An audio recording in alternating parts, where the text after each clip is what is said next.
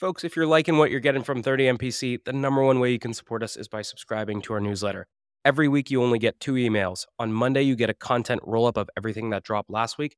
And on Fridays, I pick one topic and I personally write a deep dive on things like how to cold call, how to run a discovery call, or even how to hire an AE. So if you're liking what you're getting here, take 2 seconds, go to the show notes. You'll see a button to subscribe to our newsletter, or you can go to 30mpc.com/newsletter and do it there. We'll catch you soon. Cheers.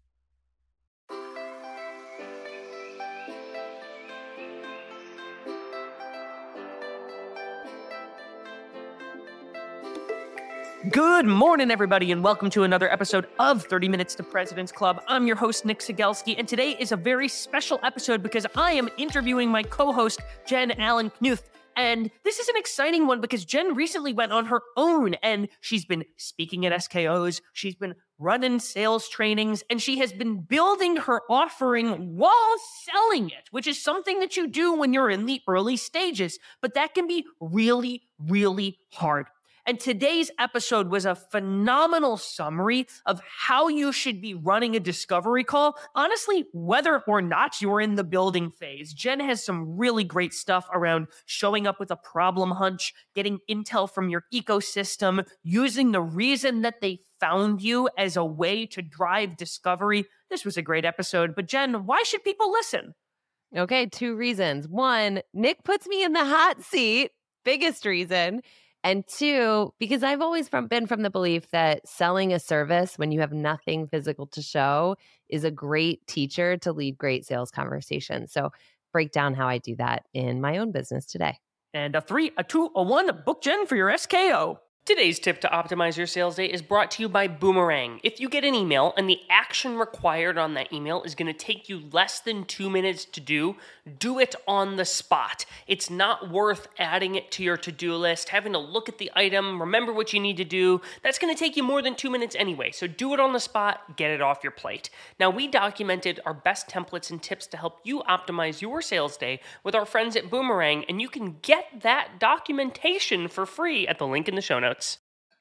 This actionable competitive tactic from Clue is the trap question. Steer discovery toward the winning zone. If we're competing with a podcast that has no newsletter or webinar series, we might ask a trap question like, how do you figure out if those podcast listeners are making their way to your mailing list? And when you're in a head-to-head, there's no better way to prepare for your next competitive battle than with our trap questions and battle card templates from our friends at Clue. The link's in the show notes. Here's my secret to being a sales superhuman. It's auto reminders for everything. If I expect any reply from a prospect, I press Command H, and Superhuman pops it right back into my inbox if I don't get a reply in 2 days. That means if you handle an objection, if you suggest times for a meeting, or if you ask for cuts back on red lines, always create a 2-day reminder task and assume they will not reply. So if you want to follow up on time every time, you can get a free month of Superhuman by checking it out in the show notes. Your ZoomInfo actionable insight tactic is called Jane's Moving Up. Why? Because that's the email subject line you'll use when you get a real-time notice that your prospect Jane just got promoted. From there, in the email, explain how ZoomInfo helps rising sales leaders win their first 90 days on the job by highlighting coaching opportunities or supporting a team-wide prospecting push. And you can try out this trigger-based email template for prospect promotion and 4 other scenarios inspired by ZoomInfo's go-to-market plays. Link in the show notes. All right, Jen, I'm interviewing you today. Welcome to the show. We start every episode with your top 3 actionable takeaways, so let's get your 3. All right, number 1, don't wait until the first call to start discovery. Think about what do you hypothesize the problem might be before they tell you. Great. What's number 2? Number 2, don't get so wrapped up in the solution and the compelling event and the thing that we neglect to go backwards and make sure there's ultimately a problem worth solving. Beautiful. Round us out. What's number 3? Disqualification. Do it early. Do it often. We are not for everybody, whether we're selling a service, a product, or ourselves.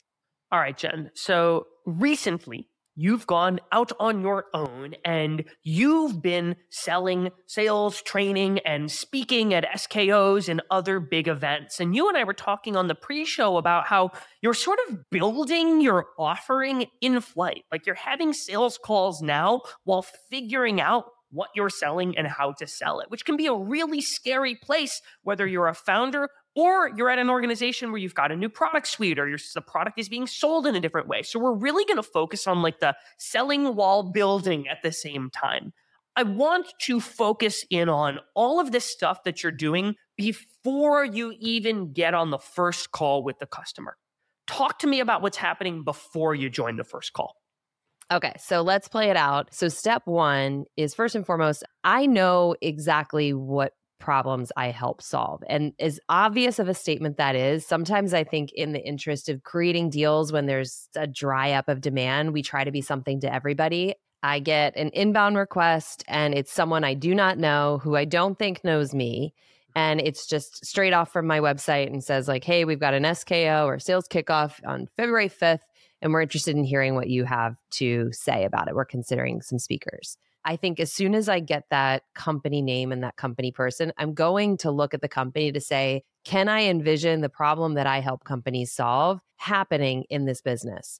That's going to be a very sharp yes or no answer. And I think if it's not and it's unclear, that means that either I haven't done enough homework on it or I'm not tight enough on what my value prop actually is. So I'm looking at the company to say, I help companies with problems like how do you sell against status quo, or how do you sell when you've got big, large buying groups? So I'm looking to see, okay, if this company sells X, can I imagine that they sell to the CXO? Can I picture what their buying circumstance might be? So I'm trying to put myself in the shoes of a seller who would be the end user of what I sell. So that's step one. Step two, I'm looking to see, are they connected to anybody else in my network that I know is a speaker? So perfect example would be someone like Sam McKenna. Sam McKenna has been awesome. She does SKOs all the time. If I see that she might be connected to them, I might reach out to Sam and say, hey, out of curiosity, have you ever worked with this company before? Have they brought you in as a speaker?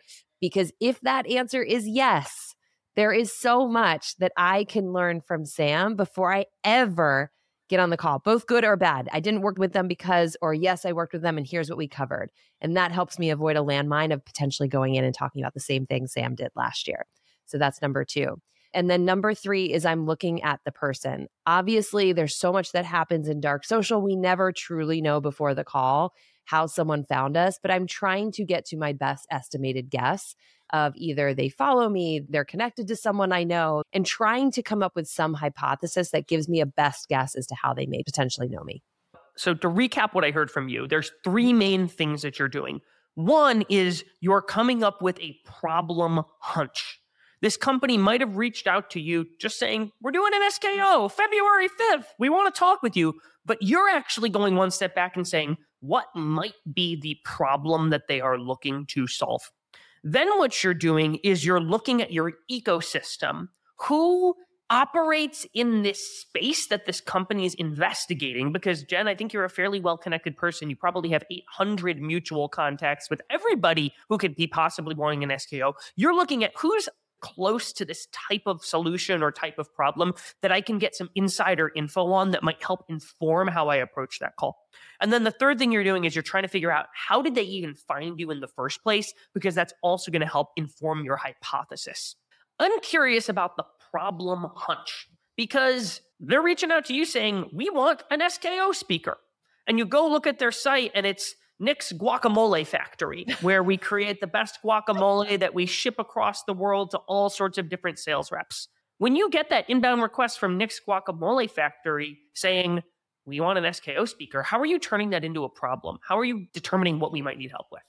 I love this question because I actually had a company that was so out of what I would consider my ICP reach out to me. And it wasn't Nick's Guacamole, but it was kind of in the same vein. But I always try to think less about what it is the company does and more about how can I envision the problem that they might be facing. So let's say I am talking to Nick's Guacamole, which let's totally make this a business. I'm thinking about the fact that Nick has a single branded product, right? And I would imagine that much of what Nick is probably trying to do is talk about the fact that, hey, it's homemade and it's my grandmother's recipe and it's special. I'm going to look at that problem and I'm going to say, let's step back. What might be the flaw in that assumption? And the flaw in that assumption is that people would buy better. And we know all the time that people buy good enough. So I'm going to go in prepared on that call saying, look, I don't work within your four walls, but I was trying to think about if I was a seller selling Nick's Guacamole, what might be hard about that? And the things that came to mind for me would be seems like you might be priced a little bit higher than the average guacamole you see off the shelf. It seems like maybe you don't have the budget that Chipotle's guacamole has to sell. And it seems like maybe you have a really large universe of restaurants and individuals and consumers that you could target. Like those are three things that I would imagine if I started your business tomorrow would be really hard for me. Where am I off base? And what I'm trying to do there is just without saying like, I read your 10K or I did this, give me brownie points. I'm trying to show that I've gone beyond just reading it and collecting information to start contextualizing it. And I think what that does, or at least what I hope it does, is it shows the person, this is not someone who just did the baby check marks on their prep. This is someone who's really come to the call with a thoughtful hypothesis. But if you notice the language I use, I'm seeking to be corrected. Because no matter what prep I do, there is no way I understand what it's like to be a Nick's guacamole salesperson. And that's how I like to start every one of those calls, because it immediately sets the tone of this is someone who's prepared, this is someone who's thoughtful, and I'm immediately asking someone to correct me, which initiates a two-way dialogue. It's one of those moments where we have an opportunity to take our sales rep hat off and be like, wait, hold on. You got to help me understand, why is that? And I think there's something to someone teaching someone else something that makes them feel good, right? Anytime you can give that feeling to someone else, not maliciously, but I think when it naturally happens, sets the right tone for a conversation. So I think it is totally okay to be wrong because people love to correct. So you're not being a predatory or manipulative learner, but you are making them feel like, oh, I'm teaching Jen something. I feel good inside. Jen makes me feel good.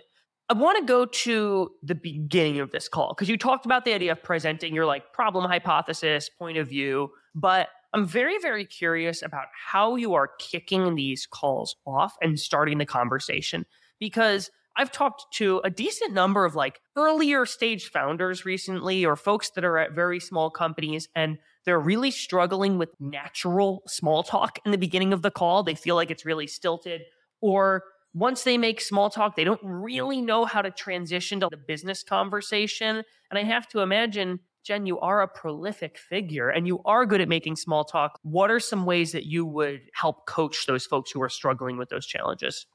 Okay, so secrets out. I actually suck at small talk. I was the salesperson that was always talking about the weather because I got so nervous. So it was something I had to work hard to be better at. For me, and I'm not saying this is the approach for everybody, for me, in almost every situation I possibly can, I try to make my quote unquote small talk about something interesting I saw about their business. Because the thing that I get antsy and awkward about is how do you make that awkward transition from like small talk unrelated to the topic at hand to now let's get back to the topic at hand. And what I found myself doing a lot was being like, so anyway, why we're here today. And it just felt weird. I felt like I was checking a box of I built rapport. So for me, I try to look at the business and I'll come in and I'll say, I've got a lot of questions. Obviously, I'm sure you do too. But I just have to say, I was looking at your company like I'd never heard of it. It looks like you do this. Do I have that right? And immediately ask them something that gets them talking about themselves. Because again, I do think when people get the opportunity to talk about themselves, they light up, they lean in, and I'm not worried about the talk listen ratio because they're already talking off the bat. So for me, I try to pick relevant to the conversation, relevant to their company. Again, showing I've taken a look, I've expressed genuine interest because particularly for what I do, if I'm going to stand on a stage, I damn well better care about what their business is doing. Oh, this makes me so happy, Jen, because I feel like the number one reason that a lot of people struggle with small talk is they're going in totally cold. And a sales conversation has enough pressure on you as a seller to like guide the conversation forward and ultimately try to sell something that the last thing you need to do is put extra pressure on yourself by figuring out, what's in Jen's background? Oh, is that a plant? You must be a horticulturalist, huh? And they're like, no. So the recommendation that I have is what you're doing, which is prepare what you're going to make small talk about. And I do the exact same thing. I try to make small talk about something that's like right next to the problem that I solve. So for 30 Minutes to President's Club, what I'm looking for is like, have they released new content recently? Did they launch a new feature that they might want to advertise on our show? What's their sales team posting about? And so what I try to do is throw a dart at the small talk of something where they're like, yeah, we did just launch a new product. That's actually why I wanted to talk with you, Nick. We're really trying to promote it. And they're sort of rambling on. How do you transition that to business then? Yep. So then I'm in favor of saying, if again, these are situations where I don't know where they found me or heard about me. I think it's really important to ask that question. And I try to phrase it as humanly as possible. So I'll just be like, look, I look back, I can't tell that we've ever spoken to each other. I don't know how you even got my name. Do you mind just sharing so I'm not redundant and I'm not telling you things that you already know about me? So I'm trying to pair it with, I just don't want to be redundant. I think anytime you give someone a reason, that makes it okay to ask a bit of a selfish question. So I definitely want to know where they heard about me or how they found me, because that will also give me an indication of, have they seen me speak? Am I completely blind to them? And then I know what work I need to get done in the call. And that's helping calibrate how you ultimately pitch, run discovery, etc. Okay, I'm the buyer here and I say something like, yeah, Jen, I've seen your stuff on LinkedIn for years and I actually saw you speak on a webinar recently and I really like your style and we're planning this SKO and I wanted to see if you'd be open to speak and learning your rates. Where do you go from there? Okay. So then what I'm doing is I'm giving them a preview for the rest of the call. So what I would say in response to that is something like this. There's a lot of questions I'm sure you have. I have questions too, like date, logistics. We'll get to that. But before we get to any of it, I think probably the most important thing is to make sure I understand what is it that you are trying to achieve with the sales kickoff itself. And then I frame what I am. So what I am not is a motivational speaker. I always hated motivational speakers at SKOs because I'm like, I got better things to do than sit here and listen to you talk about how you climbed a tree. So I state up front what I am not. So I'll say, as we get into this conversation, I want to make it super clear. I am not for everybody. I might not be the right fit for you. I will commit to you that I will tell you exactly where I think I can help and exactly where I can't. And if I find out that within a couple minutes, you're looking for something that I'm not, what I will do is give you a list of names of people that I think could really do a killer job of this. Yeah. And so what I want it to feel like is not a sales call. I just don't want them to feel like I'm going to pitch them regardless of what they say and I'm going to spin and twist. In my head, I think what I'm trying to do is say thermometer is really high when you start a sales call because they're looking at you, we're looking at them. We're like, are you going to pitch me? Are you going to be like a discount queen? What is this going to be like? And I'm just trying to lower it, right? And just be like, let's just have a conversation. If I'm not the right person, I'm not going to force it upon you. And I just found that it made the conversation feel much less pressured when I did that. So that's why I try to do that up front now intentionally. I want to go back to, they came to you saying, Jen, we're having an SKO. We're looking for a speaker. We want to hear if you can do it. What is your reason for going up to the, what are you looking to accomplish? What are you looking to get out of this thing? Why aren't you just going into the logistics of this thing and explaining why you're a good fit? I think because it's really, for me, selfishly, it's to understand, does this person, one, know what they want? Which you would think logically someone would, but it is not lost on me how often people are like, I was just given the task of finding a speaker. And I think this happens a lot, like not just in speaker land, but I was given the task of finding a tool, right? And then it helps you gauge how informed is this person? How senior is this person? Is this person responsible for making the decision? You can learn so much from those answers that helps us understand like how much power I put in their hands moving forward. So that's the reason behind why I do it. But I'm also looking to hear, are any of the hypotheses I came into the call, are they playing out? And if they are not, I am not going to say, okay, put them on the back shelf and don't worry about them because I had the wrong thing. I'm still going to raise them. So let's say we're talking to Guacamole and they're like, I'm just looking for a speaker because it's our first time bringing the sales team together and we really want to make sure we do a great job at the event. I could go and run on that trail. Well, what does good job mean? And what do you look at? I could take that. But I know that's probably not a scenario that I'm really going to win on. And so what I'll do is I'll say, great, it's awesome to hear that you're making the investment to bring these people together. Do you mind if I share just a couple of things that I observed as a total outsider and see if I'm on the money on any of these, and just be blatantly honest if I'm totally off the mark. So what I'm trying to do subtly is make sure that they are evaluating the speaker in the way that I know I will be favored to win. So what I mean is if they are just like, okay, you've done this and here's your resume and your bio, I'll pass that on. I probably won't win that because I'm not an author. I've never won an Olympic medal. I don't have a pedigree like a lot of professional speakers do. So I have to win by getting that buyer to say, that's the stuff we need to talk about. And so that's the nuanced way that I'm trying to get them to evaluate me in the way that I want them to. That is really brilliant. You win because you have the market sense and the expertise to be able to put yourself in the shoes of this organization and say, I think this is what your sales team is struggling with. And when they interview a professional athlete to come speak at their SKO, that person might have a whole different set of skills. And if they're selling their SKO speaking, if they were a great seller, they would be pulling in a different direction. And what you're starting to do is teach them this is the criteria upon which you should be using to evaluate stuff like this. Exactly. I want to ask you about the intern who submits that demo request on your site. They've been at the company for, 3 weeks, and it looks like you go to their LinkedIn and they're a summer intern, and it's clear that they don't have any sort of political capital buying authority, and they say, yeah, I was told just to put together a list of SKO speakers, like, what do you cost? What are you doing in that scenario? Because my guess is that's different than when you're meeting with like a global head of enablement. Yeah, that is such a good question. I think there's two possible scenarios. So one is I always try to relate to them, right? I think the faster we get to human, the more actual true information we get. So what I mean by that is I would say, look, I'm not to be creepy, but I did look at your LinkedIn profile. It looked like you just started at the company really recently. This might be totally out of bounds, but did someone just put this on your desk and say, go run with it? And usually what you get to that is a laugh. And I think a laugh breaks, again, some of that tension and awkwardness. Yeah. And then you get the real answers. And then I think it's fair to be like, a lot of times when I talk to people who are in the same position you are, like they're given very limited information of what they should be looking for. They're given a pricing amount that they can't go over. Yep. They're given a few names with no context as to why they were picked.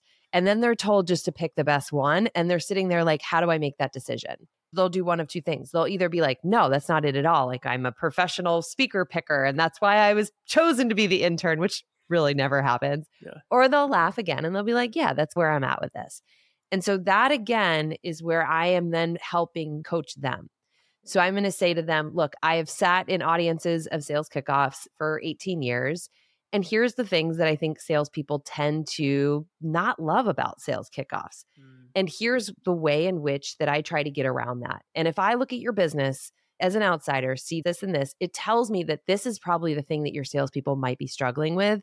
And probably the thing they want to hear more about. I can give you all the information that you need to ask me, my rates, my experience, my bio, all that stuff. But can you do me something in exchange? Can you take this back and see how that is received by the buying group and let me know? Because if they are totally not open to it, that's okay, but let's just cut bait soon. And that's what I mean by disqualifying early and often. That person may be in a situation where they just have to find the cheapest speaker. I'm not going to win that. I'll never win that. And that's okay. But I'm trying to commercially coach them on what is it that I would like to see them do so that they ultimately do the job that they have, which is put on a great sales kickoff, pick a great speaker that makes them look good, but give them what they probably were not given by their organization. So that's option one. Option two is, what is the decision criteria for this that you were given? Is it even worth me going into these topics and what it presents? So I think it's a little bit of like a gut instinct. You've got to read the personality of the person in the room. You can tell if someone is a little tense and uneasy. They're probably uncomfortable with the job they were given. You used an interesting phrase, which was commercially coach. And I'm wondering if you can explain what that means to our audience who isn't familiar with the term.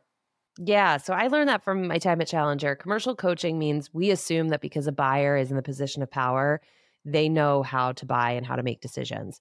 More often than not, that's completely untrue. But they're not going to be the one that raised their hands and says it.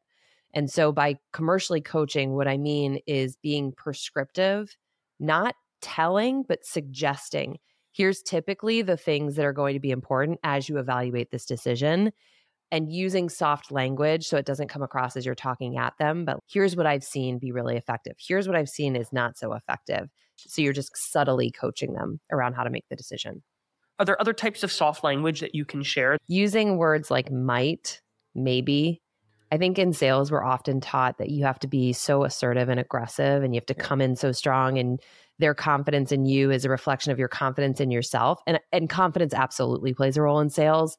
But I think being intentional around mights and maybes is so welcomed by the buyer because nobody likes to be talked at. So regardless of what you are asking or phrasing, the more you can use those words, I think actually the more powerfully your message lands.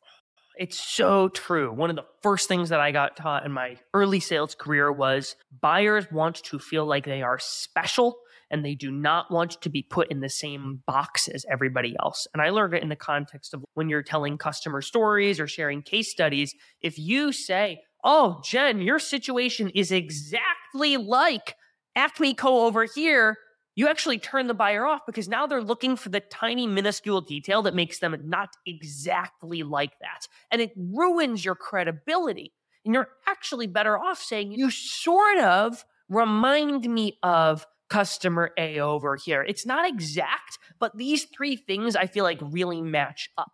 And when you have unsure tones or those sort of hesitancies or that softer language, you come across as someone who gets it, but you're not acting like you totally 100% have downloaded their brain. Because if that were the case, they don't need to share any more detail with you. And so you're actually encouraging them to share more. So I love what you're doing there. And on that note, I think the hardest times it is to do that is when you do have that cookie cutter situation. You're like, I literally just got off a call with someone last week. Yeah. And when you have the restraint to hold yourself back and still use that unsure language, that happened to me this week. It was like verbatim, same challenges, same things. And I was like, God, just like chomping at the bit. Having that restraint is so helpful to the conversation. Oh, I love it. Okay, so let's recap how this call's gone so far. You got the inbound request. You figured out your problem hunch. You got some insider information from folks in the same ecosystem, and then you tried to figure out how they found you. You got on the call. You made some small talk related to their business, and then you got them talking about how they found you and the outcome they're looking to accomplish. Along the way, you started to pull the buying criteria in the direction of where you win by sharing your hunches of the call prep you did and why you think that has implications for their business. And so if you've done all this right, my guess is you've also shared some information around your offering, what you cost, availability, etc. Talk to me about how you run the very last piece of the call to keep the sale moving forward or get it out of your pipeline if it shouldn't be a deal. Yep. So I am going into every single conversation with the assumption or belief that this person, no matter how senior they are, probably still has to ask somebody else. And so I put that on the table and I'll say it just like that. I've never been in a sales call for something like this where someone has made this decision independently. Now, you might be my special unicorn, but let's pretend like you're not. Who else is responsible for putting together your SKO? And who else are you looking at to also be a speaker? And notice I say who else, not is there anybody else. When you say it assumptively, I think you get more honest answers. And then I will play out, all right, I've heard of them, I haven't, whatever. From what I can tell, they look like they're great at this. Help me understand, as you guys are coming together to make this decision, how does that final decision get made? But I'm never going to knock someone else down. So I've been in situations where they're like, I'm looking at this person, and I know all three of them. I'll actually lean in and say, you know what I really love about this person is this. You know what I really love about that person is this. Because regardless of what happens now, and this is true in my opinion for all sales, not just speaker sales, I will never burn a bridge on a relationship just to win a deal in the short term, particularly in this space. And so I want that person to leave the call being like, this is not a cutthroat, winner take all type of person, because that's also a reflection of what the experience of work with me would be like. So I'm very careful to say, let me play up the competition instead of knock it down. I also think that breeds confidence.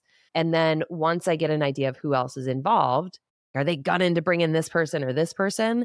I'll make a prescriptive recommendation around, here's what we typically do at this point. You are probably going to have a conversation and narrow it down from 6 to 2. If I do make it into that 2, I'm going to assume the people that do not know me and have never seen me speak are going to be like, who is Jen? And so what I would recommend is based on what we've talked about today, I can give you a couple of videos that will give them an idea of my style. So if they hate me right off the bat, we can make this super easy for you to decide to go with the other person. How does that sound to you? In any seller's work, there is something that gives them an idea of what they can expect. I think we've got to lead with that and recognize that a lot of people like to consume things on their own. Really good. So you dug into competitors, you dug into buying committee, you dug into buying process, and you suggested a step to help tilt the odds in your favor. At what point in the call are you doing that? I presume you have a 30-minute call. Are you waiting till you have 5 minutes left, 2 minutes left, 10 minutes left? How long do you budget for that part of the conversation? On my best behavior, I'm leaving 10 minutes. Yeah. On my worst behavior, I'm leaving like 3 minutes. I definitely done that and kicked myself and been like, okay, now you just found out there's 4 other people. You don't have enough time to get those questions answered. And now I'm inconveniencing the buyer, right? Because I'm like, can you give me 5 more minutes? That's the worst case scenario. That is what I hate doing. But sometimes we fall into that trap. But I think 10-minute mark is where I'm like, all right, now let's talk about what happens from here. It's tough. You really have to be disciplined. Gosh, Jen, I feel like I could just spend hours and hours with you, which lucky me, I get to when you co-host with me. But we're running out of time and we got to move to the final question. We've talked about a lot of really great things salespeople should be doing. Now I got to ask you about a shouldn't. So last question, what is one bad habit that you see a lot of salespeople exhibiting that you think they need to break? You know this because you know me now. It's leading with our solution and hoping that our solution will wow them. Always, always, always. And I try not to use always and never, but I will make this exception. Always dig into the problem first. Bring a hypothesis on that problem because a solution-led call is just dollar signs. A problem-led call, people lean far more forward on. And I think you'll find that people will bring you in, bring others in when you're an expert on selling the problem as opposed to just the solution. Beautiful. Jen, thanks for joining us. Everybody stick around for a 60-second recap coming up soon. Today's deal acceleration cheat code is brought to you by Pipedrive, which is a CRM built by sellers for sellers. The best way to drive your pipeline forward is to every single day pull up a list of all of your open opportunities and look at each opportunity by stage and think, what can I do today that will increase my likelihood of winning this deal? That's how you keep your ops moving forward in between meetings that you have on the calendar. Now, we documented 5 cheat codes that can help you cut your sales cycle in half with Pipedrive. There's a link in the show notes to steal them. Today's prospecting tip is brought to you by Woodpecker. When you're sending a sales email, you generally want to avoid putting punctuation in the subject line. If you've got an exclamation point, it makes it seem like you're shouting at them, look at this amazing offer, and a question mark just smells salesy, so avoid punctuation. Now, if you want to steal my full sales cadence from my friends at Woodpecker, there's a link in the show notes for you to go get it and try it for free.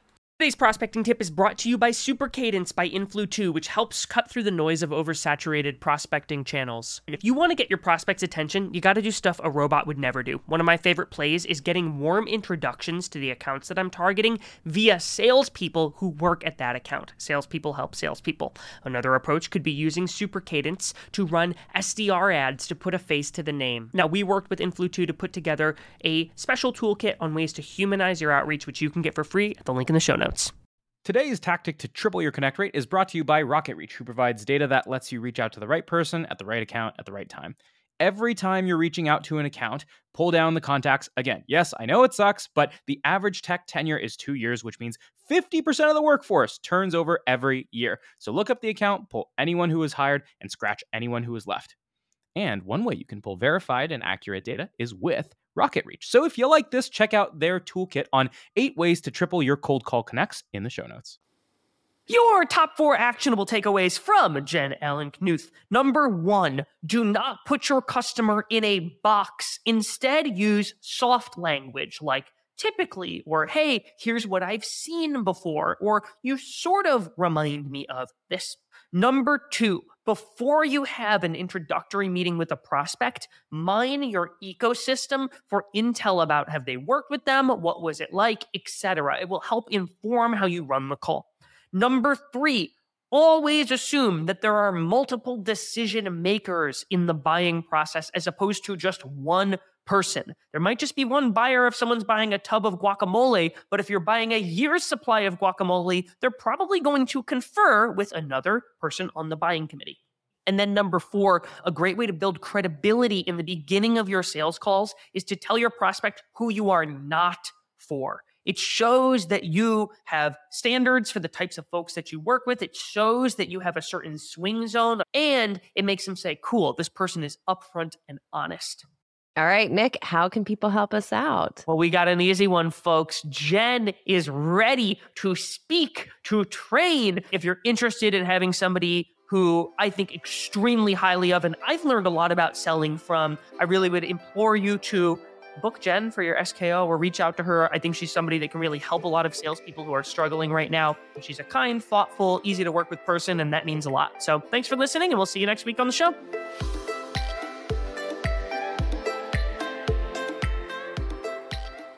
Today's prospecting tip is brought to you by Super Cadence by Influ2, which helps cut through the noise of oversaturated prospecting channels. If you want to get your prospects' attention, you got to do stuff a robot would never do. One of my favorite plays is getting warm introductions to the accounts that I'm targeting via salespeople who work at that account. Salespeople help salespeople. Another approach could be using Super Cadence to run SDR ads to put a face to the name. Now, we worked with Influ2 to put together a special toolkit on ways to humanize your outreach, which you can get for free at the link in the show notes. Otter AI's Otter Pilot for Sales gives you the freedom to sell on your discovery calls by taking notes for you. One of the best ways to deepen your discovery is to ask your prospect about the impetus behind their goals. So when a prospect tells me they want to advertise on more sales podcasts, I'll say, well, it's not every day that you wake up and decide you want to sponsor a podcast. What's causing you to even explore this in the first place? Now, we put together the ultimate discovery checklist with our friends at Otter AI, which you can get for free at the link in the show notes.